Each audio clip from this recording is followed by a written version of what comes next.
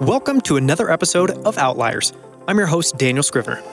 On Outliers, we decode what the top 1% of performers have mastered and what they've learned along the way. In each episode, I dive deep to uncover the tools, habits, and ideas that we can all apply in our own lives. Today, I'm talking to Lawrence Gonzalez. And to be honest, I'm not even sure where to begin to properly introduce him. Lawrence started his career as a journalist and earned a Distinguished Service Award from the Society of Professional Journalists. He then went on to become an editor for multiple magazines, including Playboy back in the day, and he won 2 national awards from the American Society of Magazine Editors for his work on National Geographic's Adventure magazine. He's the best-selling author of multiple award-winning books. He was awarded the Montaigne Medal from the Eric Hoffer Society in 2018 and won the prestigious Eric Hoffer Award in both 2018 and 2019. He's been a Miller Scholar at the illustrious Santa Fe Institute, which is one of my favorite places in the world. And today, we go deep on Lawrence's work around survival, including why smart people make dumb decisions, what separates those who survive from those who don't, what life and death situations do to your brain, and we talk about a ton of fascinating neuroscience. While the topic of survival may seem like an odd one to study, there's a ton we can all learn from Lawrence's writing and research, like how to think better under pressure, how to assess risk more accurately, how to control our emotions in intense situations, and how to overcome trauma. I promise after listening to this conversation, you'll be replaying it in your mind for a long time to come. So with that, please enjoy my conversation with Lawrence Gonzalez. Lawrence Gonzalez, it is a huge honor to have you on the show. Thank you so much for joining me on Outliers. You're welcome. So I'm super excited about everything we're going to talk about today. Just to try to tee up quickly a little bit of what I want to cover. You've had a fascinating line of inquiry throughout your career into what you call, kind of as a high-level rapper, why smart people make stupid decisions, which is fascinating in and of itself. But you also have written multiple books around the concept of survival. And at a high level, I think some people will find that really interesting. But what I found fascinating is all the areas that feeds into. There's fascinating things that you have uncovered about how we're wired. There's fascinating things about how really intelligent, trained people end up getting overwhelmed by emotion and make dumb decisions. And so I think there's a bunch of ways that breaks down and gets applied today. So where I wanted to start is if you wouldn't mind telling the story of your father's plane crash and how that maybe kicked you off a little bit into your inquiry into survival. Sure. My father was a combat pilot in World War II. He was a B-17 bomber pilot. And in 1945, near the end of the war, he was in one of these big missions out of England where they'd take hundreds and hundreds of planes at the same time over Germany. And on this particular day, which was January 23rd, 1945, he was with a mission of 700 planes. And he was the first guy. He was the very lead guy in this whole thing. One of the reasons he was the lead guy was that his boss was riding co-pilot that day. So he gets to see everything, right? Of course, they're the first to the scene of the accident, as we pilots always say. So they got over their target, and he had his left wing shot off. They were at 27,000 feet starting the bomb run. And once he lost his left wing, the plane rolled inverted and started spinning in a kind of fluttering leaf type of spin. And the spinning was so great that it actually tore the aircraft in pieces. It flew apart from centrifugal force, and he was unable to get out of the cockpit. And his piece of the cockpit fell that 27,000 feet. He never got a parachute, and he survived. So this is a completely unlikely event. It's not a unique event, but it's very unlikely. So that was 45. I was born in 47, at the end of 47. And so I was a little kid growing up hearing these stories about him that I kind of thought, is that really true? Did that really happen? But as I grew up, I realized it really did happen. And one of the most peculiar elements of this was that I would think, if he had died, I wouldn't be here.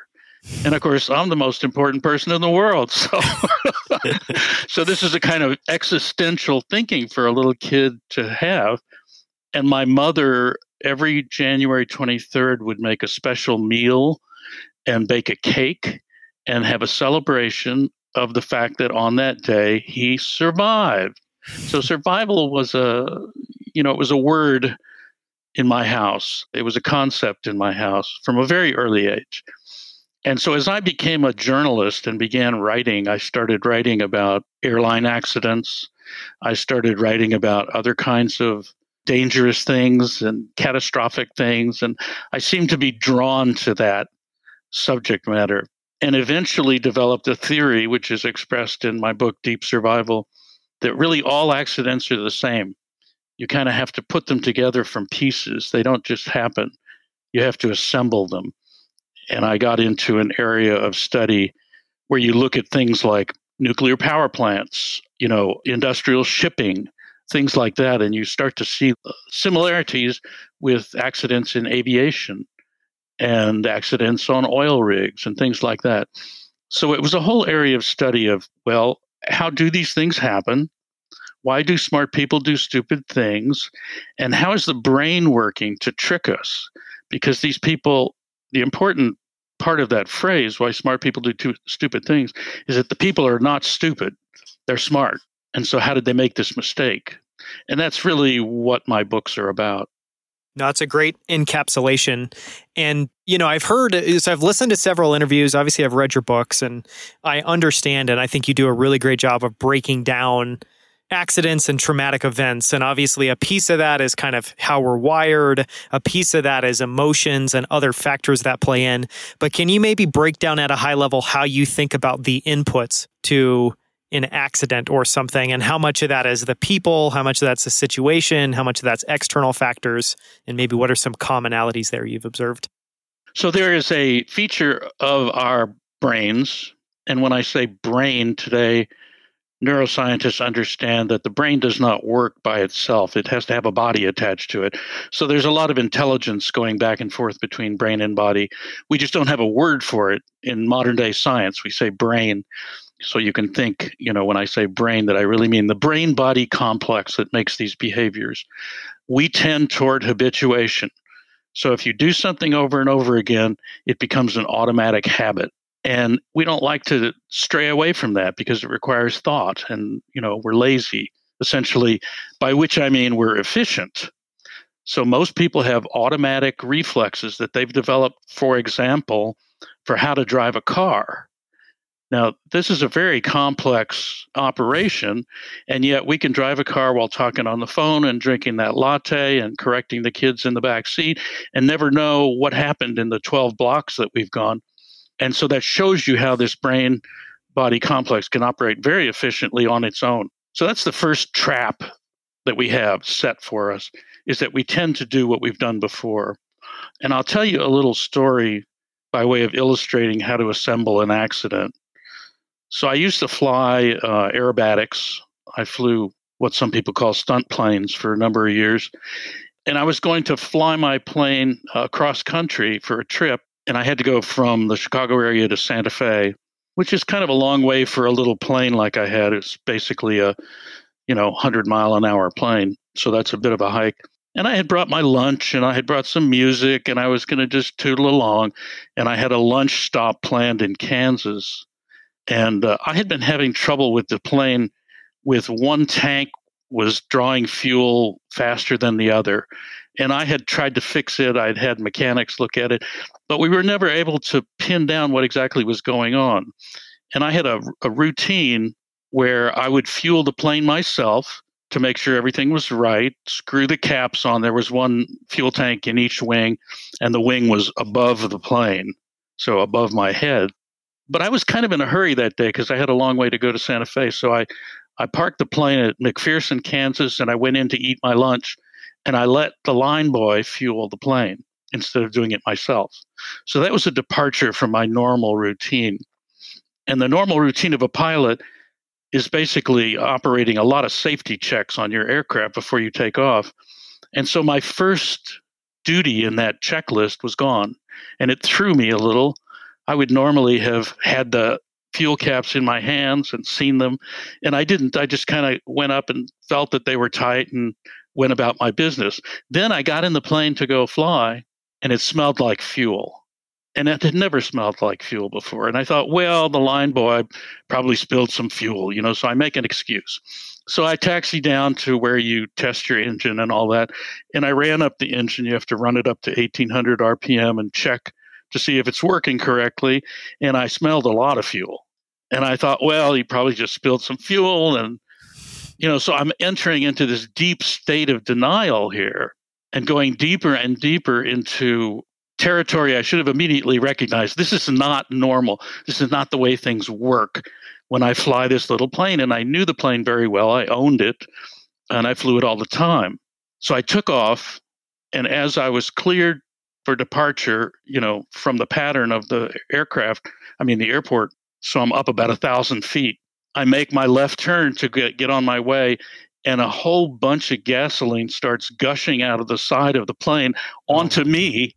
Wow. So I'm like covered in gasoline suddenly. And I'm like, oh my God, I'm going to die in a fireball. Well, I could make this story much longer, but I won't. The long and the short of it is that I declared an emergency. I turned around, I came back, and I landed safely. The fire truck was out there to meet me. And I got out and I sort of collapsed on the grass because I was so scared. And then afterwards, when I was writing Deep Survival and thinking about this, I was thinking, wow, I had to go to great lengths to have that accident. And I had to put it together in a really careful fashion. It wasn't an act of God, it was an act of me. And so one of the first things that I say in Deep Survival when I talk about the rules, here are the rules. The first rule is perceive and believe. And that means the first time I saw that my routine wasn't right, I should have gone back and checked my routine. And the first time I smelled gas, I should have stopped. So, this is a typical accident. Yeah, and that perceive and believe piece, obviously, what you just hinted at is kind of the perceive piece. But I find that concept pretty incredible because what you're really, I guess trying to encapsulate inside that is, like your story illustrates, we can all trick ourselves, or it's very easy to just kind of slough it off and say, I don't know, it's fine, or what about this? So I guess how does someone get over that and truly, how can we all train ourselves to kick in those believe muscles sooner or not let ourselves be deceived? It's a matter of habit, and it's a matter of day-to-day habit. It's not like you have to go to survival school, and it's not like at the moment of emergency, you're going to invent new behavior. In the moment of emergency, you're going to do what you've done before. And the important thing about that is to develop a habit of sort of editing yourself, looking at what you're doing and asking, what am I really doing here? Like, you've got your baby in the back seat of the car and you're trying to cross a really busy street and you're on your way to the grocery store. And you get impatient and you're about to just take that little break in traffic that isn't quite big enough. And you stop yourself and you think, what's the most important thing I have to do on this mission? And it is to keep the baby safe. That's really what I'm doing. I'm in a car. Cars are probably the most dangerous thing any of us ever handle in our lives, unless we're Everest climbers, and most of us aren't. So you're in this very dangerous vehicle, you've got the baby, and you need to get to the grocery store, but what you really need to do is protect the baby. So it's a way of redefining, what am I really doing here? Mm-hmm. And most people never do that. And so I speak about what I call a risk-reward loop. What is the risk I'm taking? The risk I'm taking is that my baby might be harmed. If I pull out too soon and get hit by a gravel truck, I've failed in my one mission in life, which is to protect the baby. The reward is I get to shop for groceries and bring them home and have food. That's a pretty good reward, but it's not worth dying for. And so if you actually bother to think through what you do on a day-to-day basis, you're much more likely to do it in exceptional circumstances and say, you know what, if I wait another 2 minutes here, it doesn't make any difference. Mm-hmm. Yeah, and it's interesting, so part of that is maybe might be described as like making sure what we practice is actually what we want to be doing when the moment of disaster strikes. And you have a really interesting story there that I've heard you tell about I think it was a police officer who practiced disarming a suspect and maybe practiced that a little bit incorrectly. And he gave it back every single time and how that backfired in real life. Yeah. He was an FBI agent, and I believe this story is told in a book called On Combat by David Grossman, but I retell it. And in this incident, the FBI agent decided it would be a good idea to learn to snatch a gun out of an assailant's hand. So he practiced, as you say. He practiced and practiced and practiced, actually got quite good at it. And one day, sure enough, he's walking along with his partner, and a bad guy pops out with a gun, and he snatches the gun out of the guy's hand. And then he gives it back to him. And his partner has to shoot this guy because the guy's now pointing a gun at them. And of course, the baffling thing about this is here is a man who did an action that intellectually he knew was absolutely the wrong action to do. And yet he did it. And what he did is actually, it relates to the current plague of police shooting people that they shouldn't be shooting. And I can talk about that if you want. But essentially what had happened is he practiced with his partner snatching the gun. And of course, he did it repeatedly. And in order to do it repeatedly, he had to hand the gun back. And his body learned this whole suite of behaviors that involve taking the gun and giving it back and taking the gun and giving it back. And that's how this system works that I was talking about earlier, that you learn automatic behaviors and they kick in and they play out by themselves. It's why you can do a good golf swing. It's why you can do a good tennis serve. It's why you can tie your shoe. And once you've learned it, it's really hard to disassemble it. So then you add to that the high stress.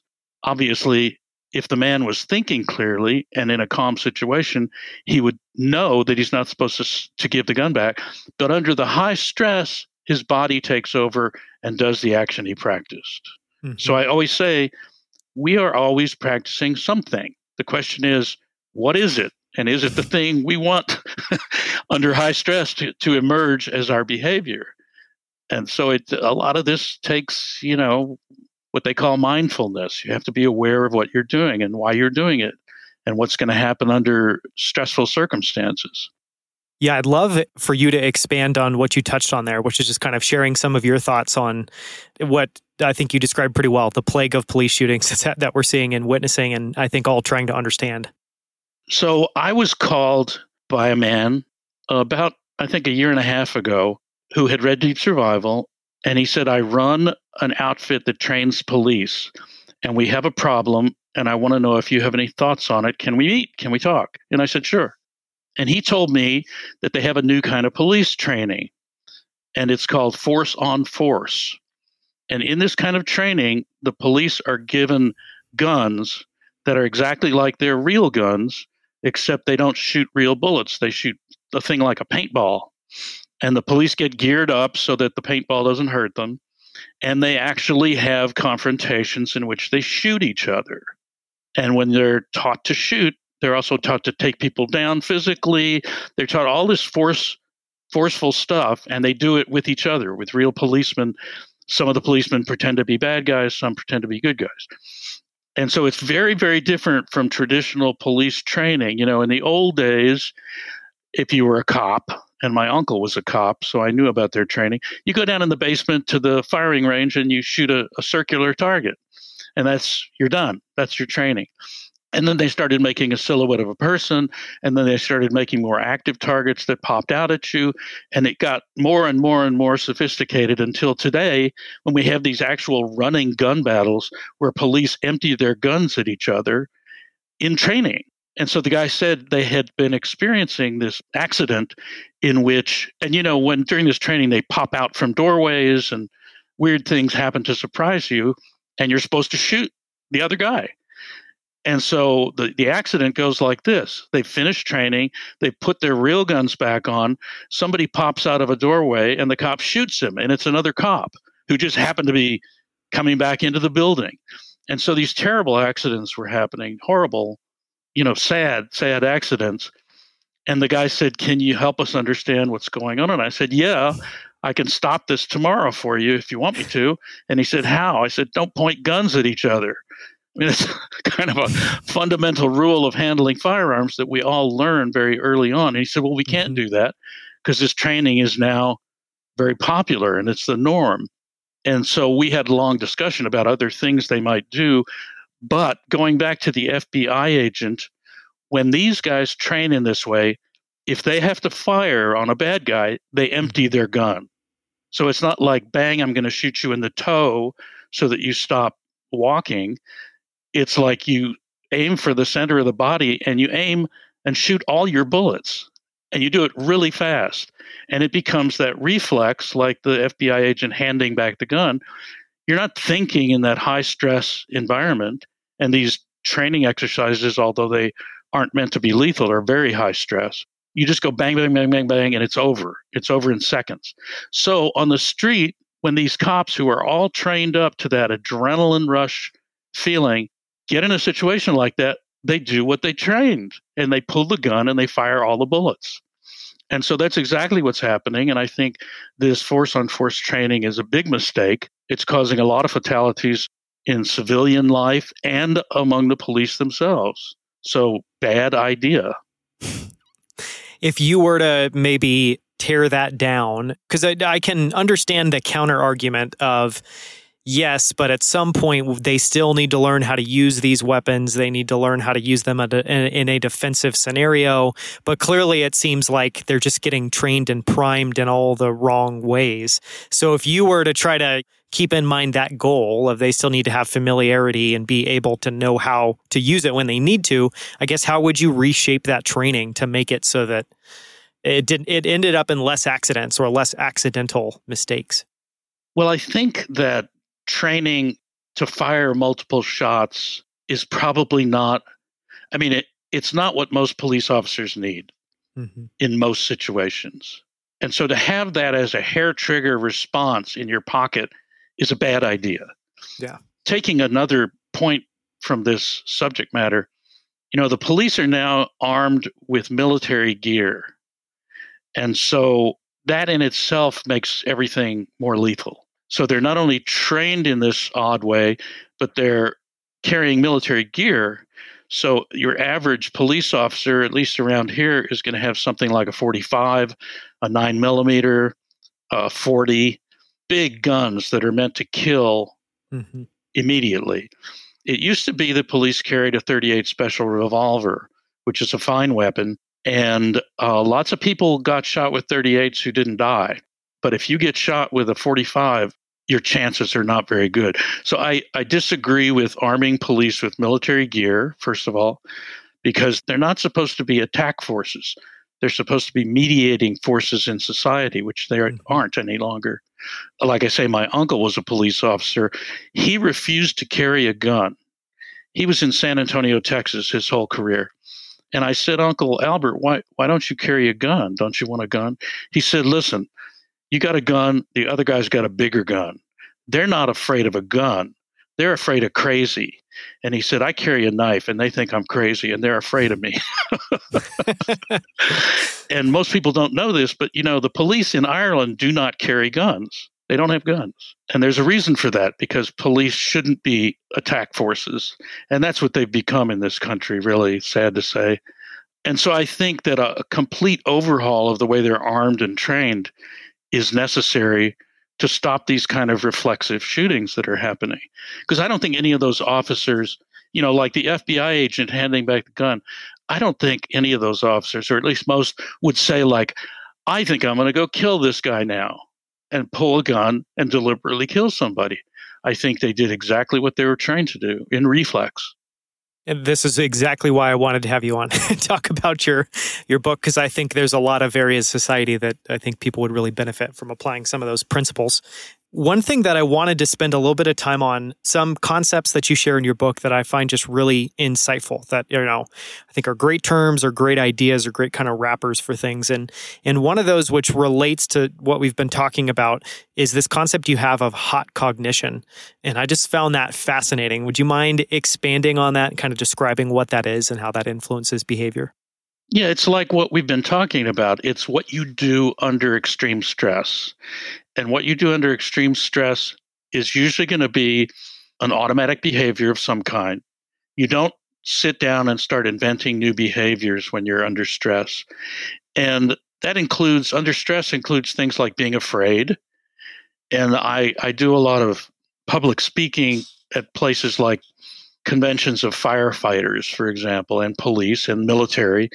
And I had a police officer in connection with this training we discussed tell me the way they train us nowadays, I think everybody's going to shoot me.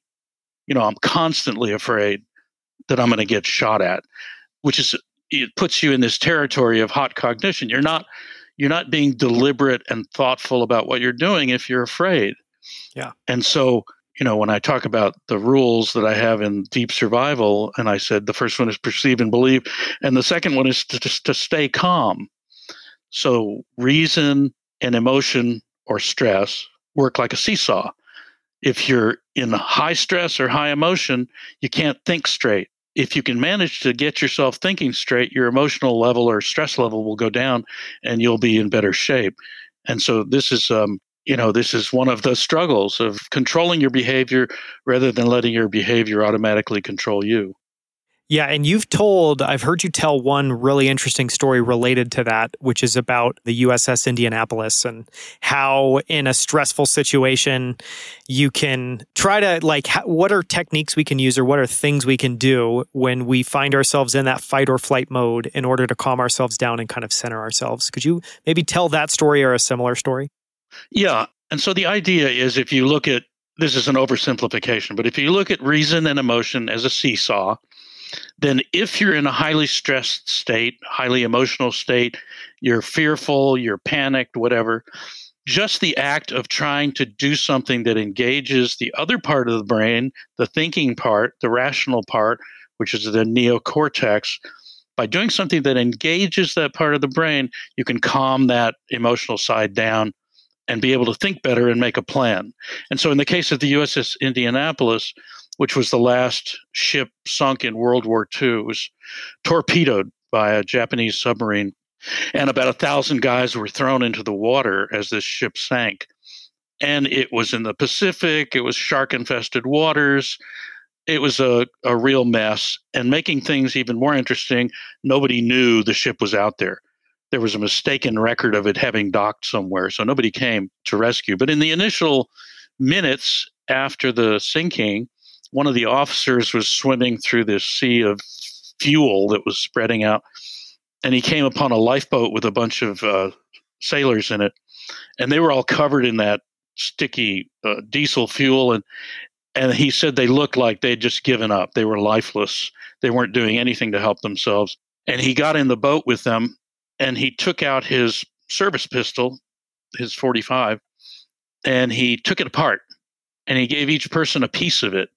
And he said, now we're going to clean this weapon and we're going to put it back together. And there was no point in that. He didn't have anything to shoot with his gun. It was just an exercise in forcing them to think in a linear fashion and do something with a purpose. And there's a bigger, and it worked. They calmed down, they got organized, and they survived in this boat. But it was the first step in tamping down emotion and getting them thinking clearly. And there's an overarching message in this. This is something that we naturally find ways of doing. There are two circuits in the brain that I want to talk about that are of interest in this regard.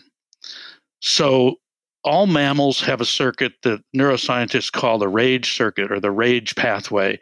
And, it's an area of the brain through which signals pass under certain circumstances that necessitate a certain kind of behavior.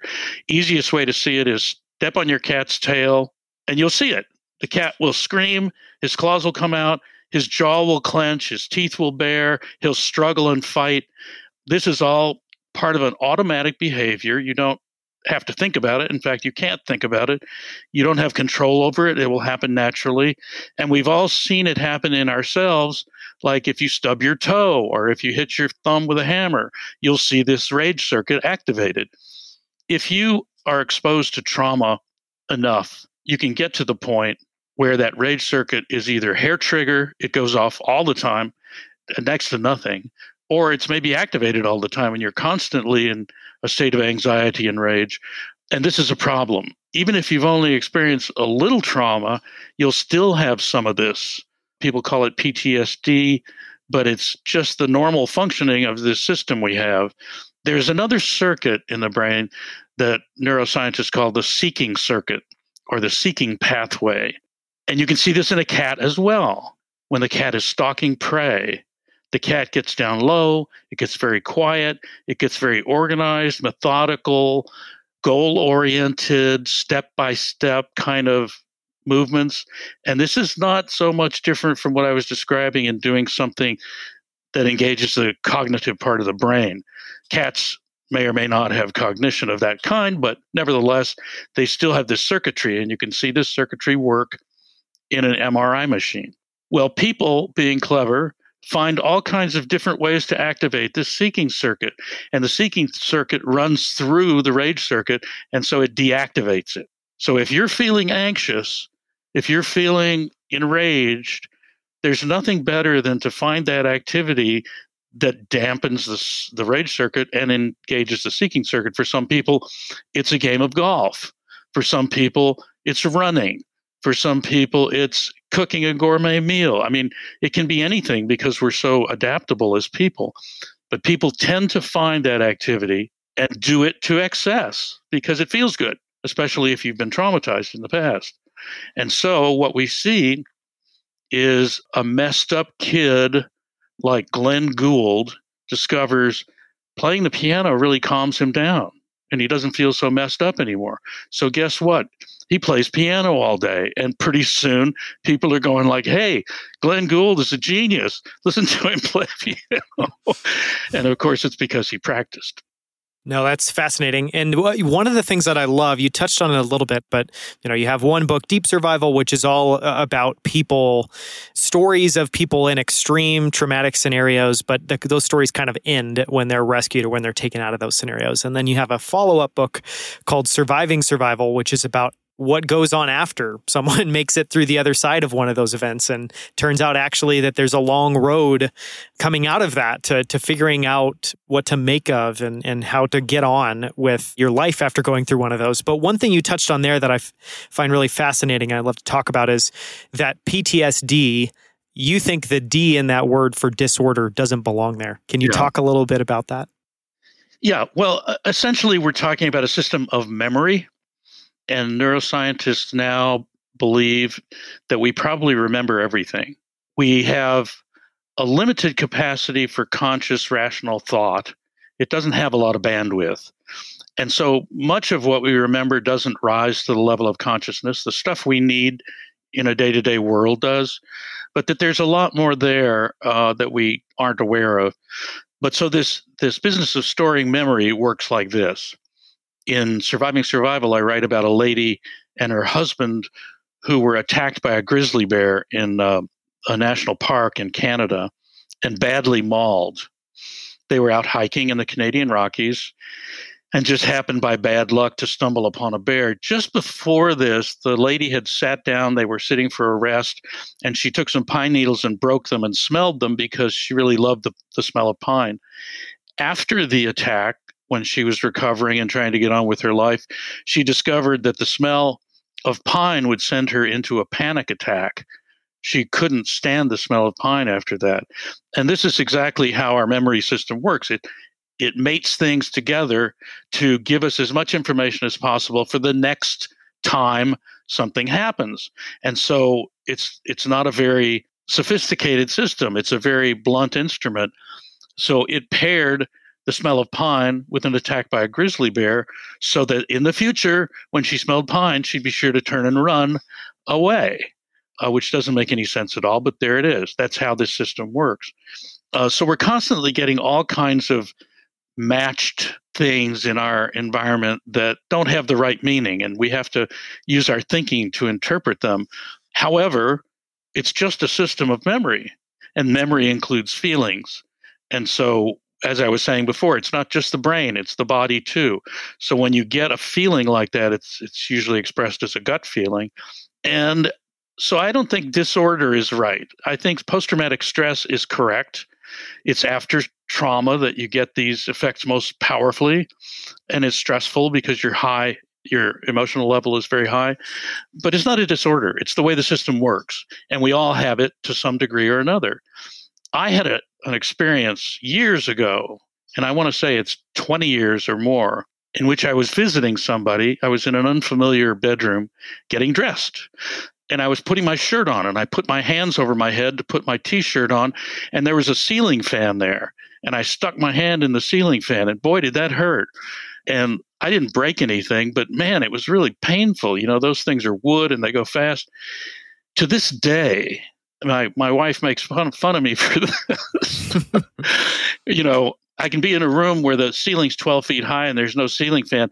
And then when I go to put my shirt on, I look up and it's completely reflexive. And she always jokes with me about this. It's because it's indelible. And so that's a fairly minor trauma in life. I mean, I didn't lose a limb or even bleed. It just hurt. And so by understanding how the system works, we can take apart some of these, you know, places in our lives where we feel anxiety or anger or sadness or any of these negative emotions that may stand in the way of our functioning, and we can put something in their place. You know, we can decide, when I'm feeling this way, I'm going to play tennis or whatever it is that does it for you. It's different for everybody. And it just makes for a better quality of life. You can actually control these things.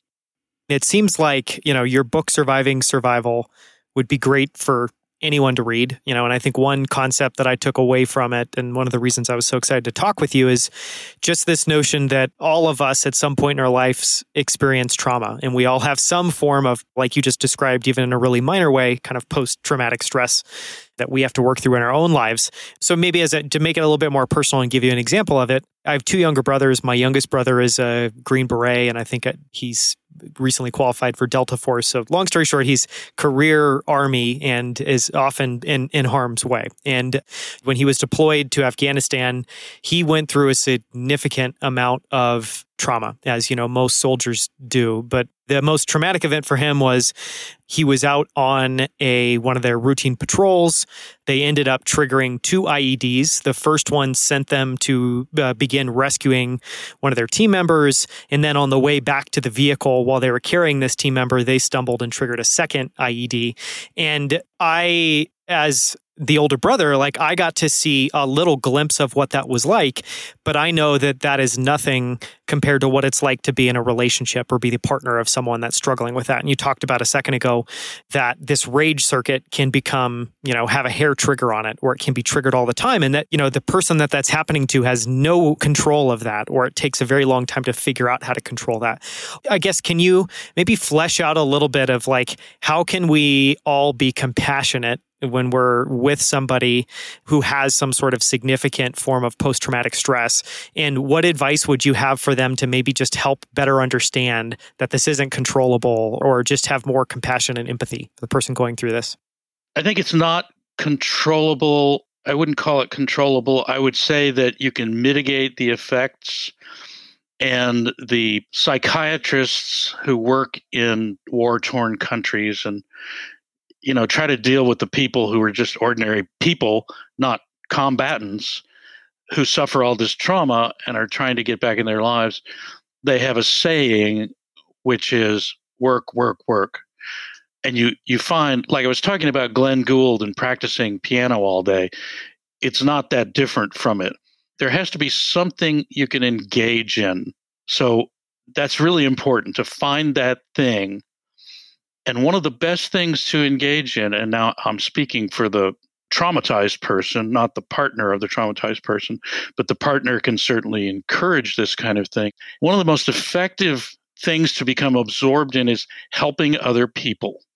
So, like, I know a lot of military that I've talked to get traumatized over there. They come back and they find that the best thing for them is to get with other traumatized people and help them. And because suddenly you're not a victim now, you're a rescuer, and it's a different frame of mind. And the other thing, and I say this in Surviving Survival, is find somebody who's worse off than you are, because there's always somebody who's worse off than you are. And I know even in my work, I have tried to engage in the work that way, in the sense that I'm writing these things to help people, in part because it makes me feel better than just doing something to gratify myself. And I think most of us, if we're not totally twisted, are that way, that people like to help other people. And I've seen this my whole life, that people are exceptionally compassionate and helpful for the most part. So to engage that with an activity that will activate the seeking circuit, I think is a really good strategy. And it doesn't make the trauma go away. The trauma does live on. It's like, if you think of it like, one of the people I talk about in Surviving Survival is a lady who got attacked by a shark, and she lost the use of her right hand as a result of the attack. And she didn't get a new hand. She had to learn how to live with a hand that she couldn't use, because although she didn't actually physically lose the whole thing, it was disabled to the point that she couldn't use it. So she made all these adaptations to being one-handed. And she had like special devices made so she could chop onions. She had a knife made that fits over her wrist, and all these clever things that she did to get back to her life. And she at first had a lot of trouble. She was going into panic attacks and having episodes of depression and all that, and worked through it by working. And her thing is horses. She loved her horses, is fortunate enough to have horses. And that's her seeking circuit activity. And many people have multiple seeking circuit activities that they can engage. And they can go from one to the next all day long till they drop into their bed at night and get up in the morning excited to do the next one. And what advice would you have to the partner, or, and I guess there I'm thinking of the mom, the dad, the partner of the person going through trauma? Well, what you do is you buy my books and you wrap them up in paper that's festive, and you give them to and you read them together. You read them. No, but I mean, I would say that to somebody who is, you read about a soldier and he comes home and his family wants to go to a restaurant, and he sits down in the restaurant and he's got to put his back to the corner, and then that's not enough, and he has to get up and go outside so he can just get some air because he's feeling a panic attack coming on. If you have somebody who's having problems that severe, I think it would help to say, let's figure this out. Let's find something that makes you feel good, that dampens down that panic activity, and that gets you fully engaged and fully busy. Being busy is very important, and having some goal and having to do something. And so, like I say, it's different for everybody. I know one traumatized person who discovered woodworking, and wow, did that work? I mean, just constant, 12 hours a day of making beautiful things with wood. Not only is it engaging him, activating his seeking circuit, creative activity, but it's beneficial to other people. He makes beautiful things for them, and they pay him. Yeah, find the thing or the activities that nourish you. Yeah. And it sounds like a big part of it is taking advantage of that concept that's commonly called flow, where you lose a sense of space and time. You're just all engrossed in the activity, and it feels like that, I don't know what's going on behind the scenes there, but it sounds like it's engaging that seeking circuit or doing something to help short circuit that other part of your brain. That's exactly right. What they call flow is engaging the seeking circuit. And I believe I quote Tolstoy in Deep Survival in a scene where he describes a guy cutting grass with a scythe, and the rhythmic cutting action puts him into this kind of trance-like state where he's perfectly content. And that's what these things do. This is one of the reasons that I believe such things as dancing and drumming have evolved in human beings.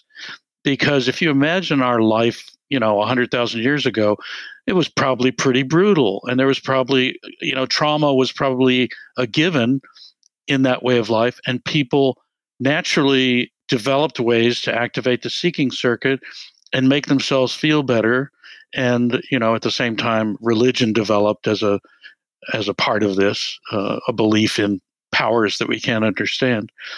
But yeah, definitely, this is the real thing. It works. This interview would not be complete if we didn't spend time going through some of the big topics and big things that you've spent your life on. And what I mean by that is, there's all these fascinating worlds that you've spent time on. One is around planes and plane crashes and studying that as a journalist, and even in that book that you described in your career. Another is all of your work that you've done with firefighters. So I wanted to see if we could spend a little bit of time on just planes and plane crashes and your love of flying. And, one thing I thought would be interesting there is I've heard you tell one story that's almost too good to believe about not getting on a DC-10 plane in 1979. Could you tell that story and any other stories that you feel are relevant? Because I'd be curious to know what, at the end of the day, as you reflect back on that work, you really take away. And then if you could just share a story or two. So like I said, my father was a combat pilot, so I was always obsessed with the idea of flying. And I assumed that the coolest thing in the world would be to fly. And the even more coolest thing in the world would be to fly upside down with smoke. In stunt planes. In stunt plane, right. Which I ultimately did those things. But in the course of being a journalist, very early on, I got interested in plane crashes. And I thought, well, this is a machine and it's designed by these really smart people. And we've got great engineering here in this country. And these planes are crashing. I wonder what we can do to make that better. So I started studying, aviation disasters. And I realized that the National Transportation Safety Board, which investigates these, would write their reports and they'd say this and that happened and this caused that. And then the pilot drove his plane into the ground. So this crash was pilot error. And I'd go to them and I'd say, well, this guy drove his plane into the ground. It's a little mysterious to me because he's an ex-military guy. He's got 30,000 hours. He's got a master's in engineering. I mean, he's a really smart guy. How did he do the stupidest thing you can do with a plane if he's such a smart guy? And they'd say, well, we'd like to know that too, but he's dead, so we can't interview him. So we don't know what he was thinking. And that, to me, became the beginning of work that would ultimately lead to deep survival, because it was the most interesting piece of the puzzle to me. It's like, what were they thinking? So this became kind of a key chunk of my whole approach to aviation disasters.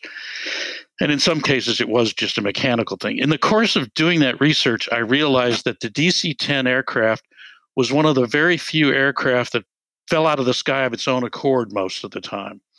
It didn't generally crash because of pilot error. It crashed because it was a flawed aircraft. It had some really serious problems that had caused fatal and near-fatal crashes repeatedly, and it hadn't been grounded. And how rare is that? I think it's pretty rare. I think we're seeing it again in the MAX 737, which I can explain that whole thing. But before that, the DC-10 at that time was a victim of a race that took place between Lockheed, Boeing, and McDonnell Douglas to see who would get the winning jumbo jet. The thinking was there was only going to be one. This world is not big enough for several of them. And it turned out to be the 747. But in the case of these races, McDonnell Douglas made a mistake of cutting corners and indeed rewarding people for saving money, which often means saving weight. And they just made some bad decisions and wound up with a design that was extremely vulnerable to small accidents. So we talked about how you assemble an accident earlier, and this was a case of that, where you could have tumbling dominoes bringing the whole plane down. For example, the hydraulic lines ran through the floor of the aircraft. The floor of the aircraft wasn't that strong. It was strong enough to hold the people, but if you lost pressure in the cargo hold, the floor would collapse and cut the hydraulic lines, and you'd have no steering. Wow. So, and that actually happened. It happened twice. It happened once over Detroit, and the guy had just enough steering left to get the plane on the ground because it happened on takeoff. And it happened in France in 1974, and the plane went down, and I forget how many hundreds of people were killed, but everybody was killed because there was no steering. So I knew a lot about the DC-10 by 1979, and I had already made it a practice of not flying DC-10s. Whenever I had to fly somewhere, I would ask the person on the phone because yes, we used to use phones to do this. I would ask the person on the phone, what type of aircraft is this? And if it was a DC-10, I'd say, well, give me a different flight, period. So it wasn't like I had some kind of mystical vision. When I learned that our flight, we were all going to Los Angeles.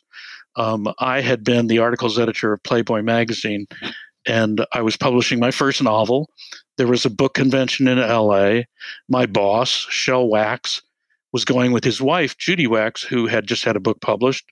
We were all going to this book convention. Our fiction editor was going, and our foreign rights editor was going, Mary Sheridan and Vicki Chen, Hader. So we were all just going together. I mean, it was no big deal. And then I found out, hey, this is a DC-10. And I said, I'm not going to go. I'm going to take a different flight. And in fact, I told Shel, I said, I'm not going to get on the DC-10. And he kind of made fun of me like, oh, you've been reading too much of that airline research of yours. Anyway, the flight lasted 31 seconds. And in this case, multiple causes brought that plane down. The primary cause was that American Airlines had made a mistake in putting the engine on the left wing and cracked a pylon. And the engine actually, when they accelerated for takeoff, the engine actually departed from the wing.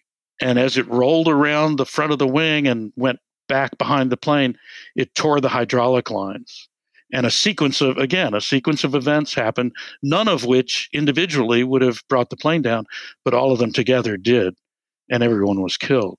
So I didn't get on that plane because I had not been getting on DC-10s for quite a while. Mm-hmm. And that was I guess, an example of perceive and believe as well, too, because you had uncovered in your research the issues with that plane, and then clearly you're putting that into action, trying to make smart decisions there. Yeah, exactly. And when you study airline accidents a lot, you start to you learn what all the funny noises are. First of all, being a pilot, I kind of knew anyway, but you learn what all the funny noises are, and you learn what the wrong funny noises are. And so you tend to become a rather alert flyer in some cases. And I didn't want to have to be thinking about a DC-10. Mm-hmm. Anyway, a stroke of luck in some ways. Truly amazing call, and obviously a truly tragic, event. In air travel, airlines, aviation in particular, there's obviously a super developed safety muscle. You talked about all the safety checks that pilots do, and it seems like so much of just what's involved in being a pilot and in piloting a plane, training to be a pilot, is safety training. And I guess what strikes me is that seems like it's completely normal in aviation, and people in that field embrace it, and I think there's a love and an appreciation of safety there. But it also doesn't seem like that's been broadly applied to other fields. Do you have any thoughts on why that is? And I guess any thoughts on why that's not applied other places, or maybe that's not the case and it actually is? So pilots like to say takeoff is optional, but landing is mandatory. And encapsulated in that little phrase is the philosophy about safety that I certainly adopted as a pilot, which is that I don't have to go. And I belong to flying clubs over the years in which a bunch of people are flying the same aircraft. And you come to the field and you say, I want to fly for an hour. And you pick a plane that's available. And then you check it over before you use it. And I always had a rule that if I found 3 things that were wrong, I would reject the plane because I would assume there was a 4th that I didn't find. And the airlines operate somewhat like that in that they have what's called a minimum equipment list. So a modern airliner is a machine complicated enough that it cannot be working 100% at any time. Wow. So you never take off in an airliner where every single component is working. Just slightly frightening. But yeah, it's too complicated. And the mathematics of that is very easy to construct because I use what I call the dinner paradox. There's a new restaurant just come to town. It's extremely popular. You have to have a reservation. You have to have your whole party there at the time of the reservation, or you'll lose your reservation. So you want to invite reliable people to this party. So let's say we're all 90% reliable for showing up on time. How many people can you invite before you have less than a 50% chance of having dinner? And the answer is 9 times 9 times 9 times 9, et cetera, till you get below 50%. That is 0.9 times 0.9. And the answer is about a half a dozen. When you get to 7 people, you're not going to have dinner. And so if you look at an aircraft, the DC-10, for example, I just happen to know had 250,000 parts roughly. And let's say we assign a % chance of their reliability, you can very quickly figure out that not all those parts can be working at the same time. It'll never happen. And so that's why they have this, what they call the minimum equipment list, which means you're flying a broken airplane every time you fly. But it still has to be above some threshold. So you're just determining it's above some threshold. That's right. And airline flying is very safe until it's not. I talked earlier about a risk-reward loop. The risk in flying an aircraft is that you will die. So it's not like, well, I might lose some money or, I might break my leg. You will die. In most of the big airline crashes, that's what happens. They're not very forgiving. And so the obsession with safety is aimed at that concept, like, we're going to try to keep these passengers alive. Now, having said that, there's been a cultural shift that's very scary in a way and promising in another way. And that's that the airline industry for some years has been working to get the pilot out of the cockpit. So starting years and decades ago, they began trying to automate things that pilots do. And a modern airliner, you can sit in Chicago and punch into the computer New York LaGuardia, and the plane will take itself off, fly itself there, and land itself all without you touching anything. And in fact, there's lots of pilots who don't touch things, which is why some of the accidents we're seeing today are happening. The Air France accident, where the plane went into the Atlantic Ocean, is an example of what happens if you don't know how to fly the plane. Mm-hmm. And so in this transition between airplanes that are flown by the pilots because they know how to fly and airplanes that fly themselves and don't need a pilot, except as a guy who watches instruments, there's a dangerous place. And we're in that place right now. And part of the reason the 737 MAX ended up the way it did is because of being in that place and because of corporate decisions that were made. And, that's a whole long story in itself. But essentially, I see in my future no 737 MAXes, just as I saw no DC-10s. It's too much of a can of worms at this point. The old 737s, by the way, are excellent planes. It's just this new incarnation. Yeah. Yep. The pre-MAX 737s, in a sense, the older the better, but they're fine planes. They're terrific planes. And in general, Boeing has historically made some of the best planes in the world. You talked a little bit about the incentives that are there, and I'm just curious to get your take. So it seems like there's both good incentives and I can imagine bad incentives for wanting to automate flying a plane. The good incentives are you want to reduce human error, you want to make it safer. The bad incentives or incentives that maybe aren't bad on the surface, but can clearly have bad consequences are maybe things like, we maybe need to have less pilots, or we can sell more planes to airlines because now we're automating more of what they do. What's your sense of what those incentives are that are forcing or encouraging plane manufacturers to automate more things, and how is that going wrong? Well, it is cheaper. So, training pilots is very expensive. You have to pay them salaries and have benefits for them. The pilot is an expensive thing. And that's one of the reasons that planes today have only 2 pilots instead of 3. Mm-hmm. So in the days of the DC-10, all the aircraft had a captain, a first officer, and an engineer in the cockpit. And they worked very hard to get that engineer out of the cockpit, and they did. And so this was the beginning, probably in the 70s, of the move away from, toward automation and away from having pilots in the cockpit. I think we're at a point where we still need pilots, and the trouble is we need them to know how to fly a plane, and the training is failing them. And not just the training, but once you've trained a pilot, he's got to be practicing. He's got to be actually flying the plane.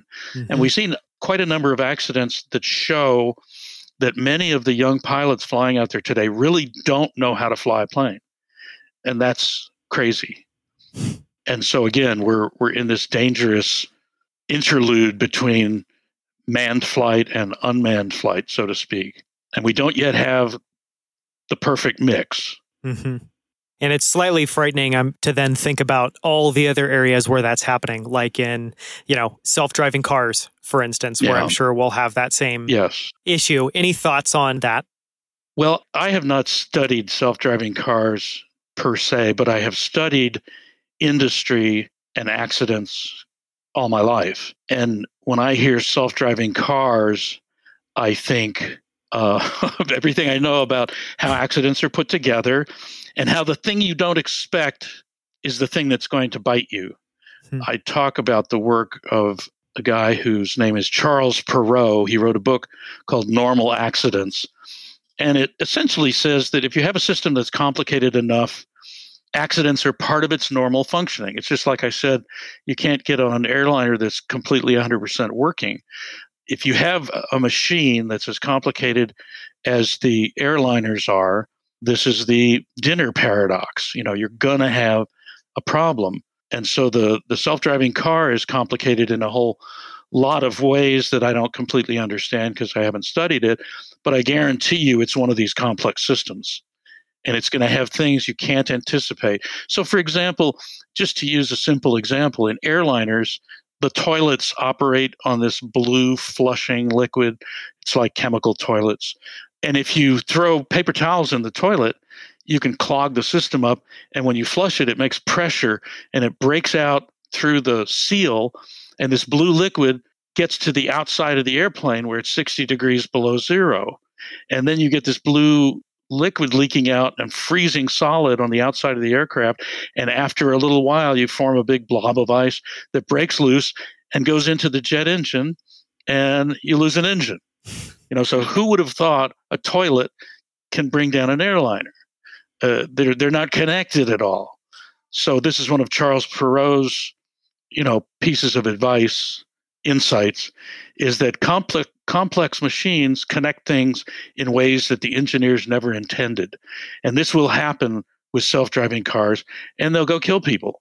And this will happen for a while, that self-driving cars, you'll read about it in the newspaper, or there won't be any newspapers. You'll read about it online, but it will happen. Mark my words.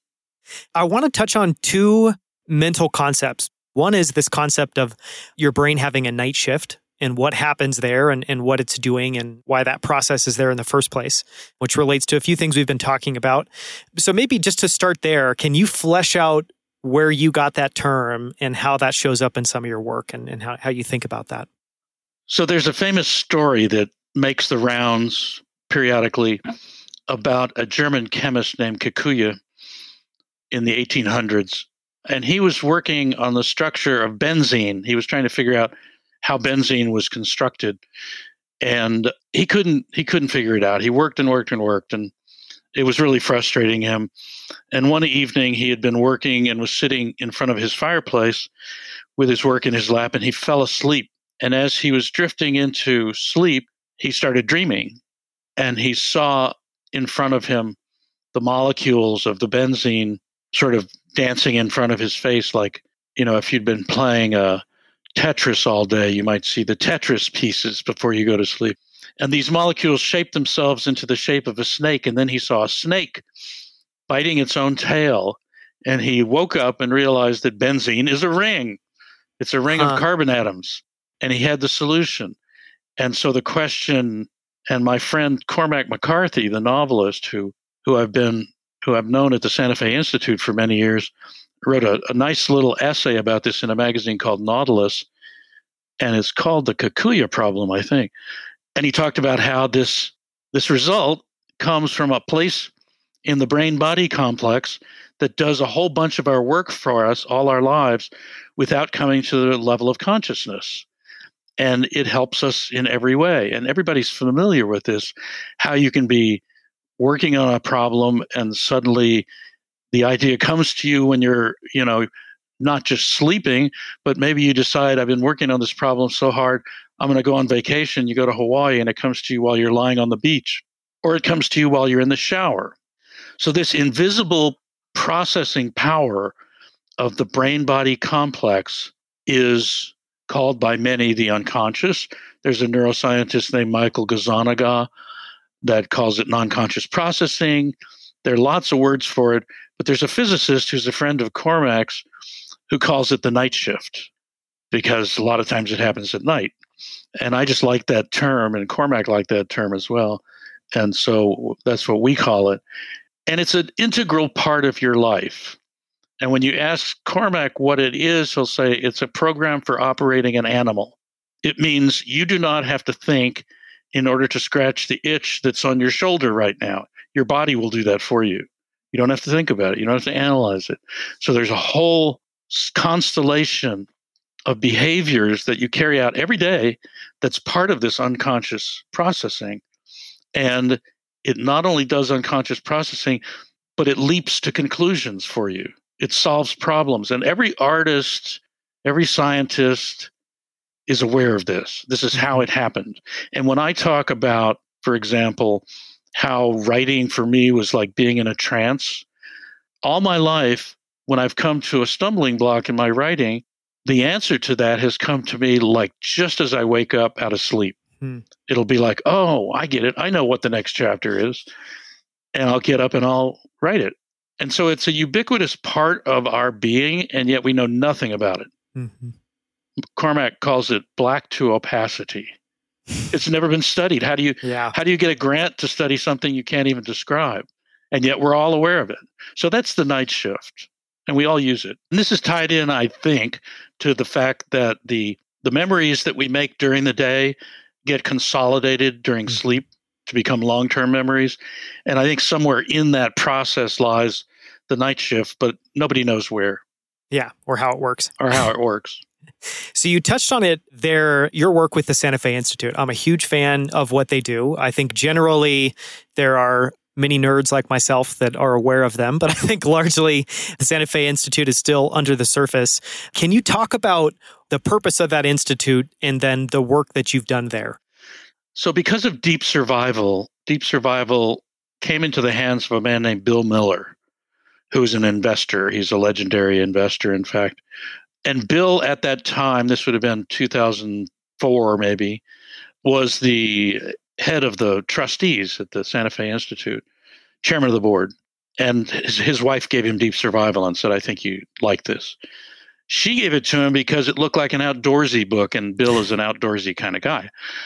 But it turned out not to be quite what she thought it was. And Bill read it, and then he invited me to his company in Baltimore, Legg Mason Capital Management, because they have a book club there. So everybody would read the same book, then they'd invite the author, and that, we'd have a meeting and talk.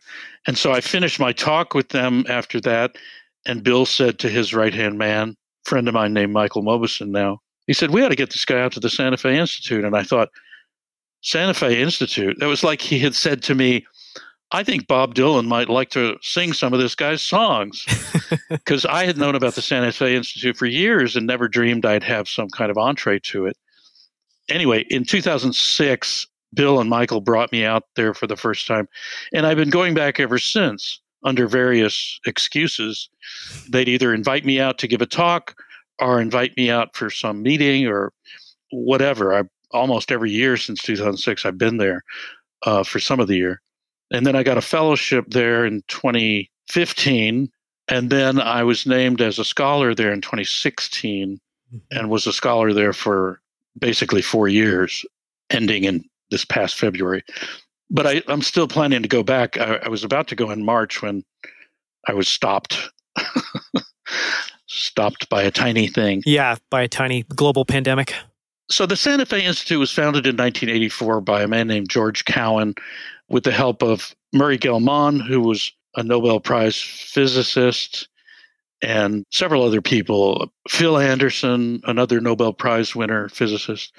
Ken Arrow, who won a Nobel Prize in economics. And these guys all got together and decided to help found this thing. And this thing was a new way of doing science. So if you go back to Newton and you look at the history of science going forward, it's an attempt to see things smaller and smaller and larger and reduce everything to simple concepts. And it's called reductionist science because you take things apart and look at the pieces and tell what's going on, right? But if you take a cat apart to look at the pieces, you no longer have a cat. And so this is a problem for science. How do you deal with that? And so as I spent time at the Santa Fe Institute, I learned that science over the 350 years since Newton has told us more and more about less and less and almost nothing about almost everything. And so the people who founded the Santa Fe Institute said, let's start looking at ways that we can, instead of reducing things, we can look at the whole thing and see if we can make sense of it. And this came right at a moment when personal computers came into their own. So prior to this, anyone would have told you, the world is too complex to study in that way. In order to have a map of a cat, you'd have to map every single cell and you'd have a cat. So what does that tell you? However, if you have a computer that can do calculations by the millions and billions per second, you can sort of simulate a cat and see what happens. And so essentially, they realized that this little machine that we all have on our desks now was a great scientific tool for trying to get at the underlying workings of nature. And this was called complexity science, because instead of reducing things to simple terms the way Newton did, which was very useful, it tries to take on the whole. And it's made wonderful progress in many ways. And in fact, one of the complex systems that the Santa Fe Institute started studying right at the beginning in 1987 was pandemics. So a pandemic is a complex system. It's actually complex systems, several complex systems interacting. It's the virus itself, which works like a complex system and spreads in a way that's not straightforward. It works with a complex system of society, which has very complex collective behaviors. And it works with the complex system of individual human behavior, which determines where the virus goes, and the humans themselves are complex systems. And so this complex system interaction is giving us what we're seeing today with this pandemic. And people from the Santa Fe Institute are running the forefront of trying to figure out how to deal with the pandemic. So people who came from the SFI are right now at work helping to try to stop this pandemic and telling us how we can do that. And they have a meeting. Actually, I go to these meetings virtually several times a week. They have a meeting every day at 9:30 in the morning to tell where we're going and to talk about the pandemic. So that's one. The Santa Fe Institute is not really interested in practical applications. They're a theoretical institution, but it shows you how very suddenly something that for 33 years has been theoretical becomes practical. And now it's being applied. So it's a fascinating place on the cutting edge of science in many, many fields. And most of the fields are combinations of existing fields. So we have physicists studying biology and economists studying, sociology, and everything crosses the boundaries of traditional academics. That was a wonderful description. I learned a ton that I didn't know. So thank you so much for that. So I want to just ask our two closing questions that we ask all guests, and we can wrap up. And the first one is, I imagine there's a lot of these in your life, like by studying accidents, by going through, even just your backstory, the things that you've seen. I'm sure there's a lot that you're grateful for in your life. But one thing I'm curious is if there's a single experience or a person in your life that you're eternally grateful for and why, and if you'd be comfortable sharing that story, sharing that person or idea. Yeah. Sure, of course. I would say that it's my wife. She has made possible, I've been more productive since I've known her than I was in my life. And we've been together about 20 years, and she takes care of everything but what I have to do to be the writer and speaker, if we count this, that I am. And so I literally, the tool that has been most important to me in my life is my brain, and again, I'd say brain body, the intelligence of my being able to function. So in order for me to function as a writer, I have to have my thoughts, and she knows how to allow that and has done so. And I don't have to think about anything else. I do not have to think about the visa bill, the income taxes, or whether the heating bill was paid. She takes care of everything. So it's hugely important. I would just add as a kind of gigantic footnote to that, my father. I mean, my father shaped my thinking. My father would have loved the Santa Fe Institute because the Santa Fe Institute's philosophy of life and science is everything is interesting. If you think something's boring, you're missing the point. You look at something. I used to teach writing at Northwestern University, and the students would say, well, I don't know what I want to write. I don't have a subject. What should I write about? And I'd come in with a book by a man named John McPhee that's called Annals of the Former World. It's a 1,000-page book. It weighs like 6 pounds. And I'd hold it up and I'd say, this is a book about a rock. And so if this guy can write 1,000 pages about a rock, you can figure something out. And it's about geology, and it won 2 Pulitzer Prizes. It's a wonderful, wonderful book. But my dad's philosophy of life is nothing is uninteresting. Everything is interesting. And if you hang out at the Santa Fe Institute for even a day, you will find people talking about everything under the sun. It's the most fascinating place. And so I have to thank my father for instilling in me that kind of curiosity, because he was that kind of guy. That's beautiful. And the second closing question, one of the goals of the show is to help everybody find ways to show up as their best self and level up in life. And, you've clearly, obviously you've got a clear idea of what your gifts and talents are and what you need to show up as your best self. But what I'm curious about is what you do daily. And these could be things that you practice, routines you follow, or tools that you use that help you show up as your best self every day. And if you have any of those that are top of mind that you could share. I'll tell you a little story. So the joke among computer engineers is if you invented a computer that could really think, the first time you turned it on, it would say, that reminds me of a story. We're not there yet. But that reminds me of a story. And the story is a real one, a true one. There was triathlon, the swimming part of which was in San Francisco Bay. And it's icy cold water, choppy water, very, nasty stuff. And this was a seniors contest. So the guy who I'm talking about was probably my age, and he won. And so afterwards he got out of the water and they said, well, tell us about your training. How did you train? What's your method? And he said, start slow and taper off. And so that was,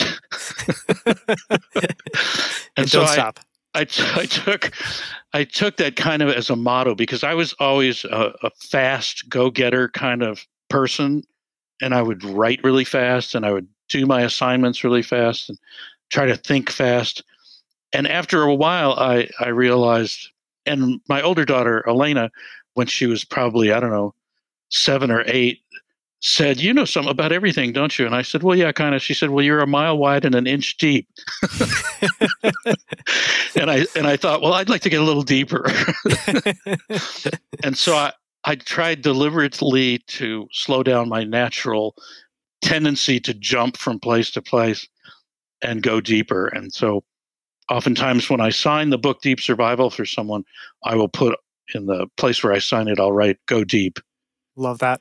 And so going deep into a subject, I guess, is something that in my maturity has become very important to me, to learn the underlying stuff. Mm-hmm.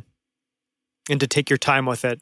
And to take my time. Not be hurried. And not do anything until it's right.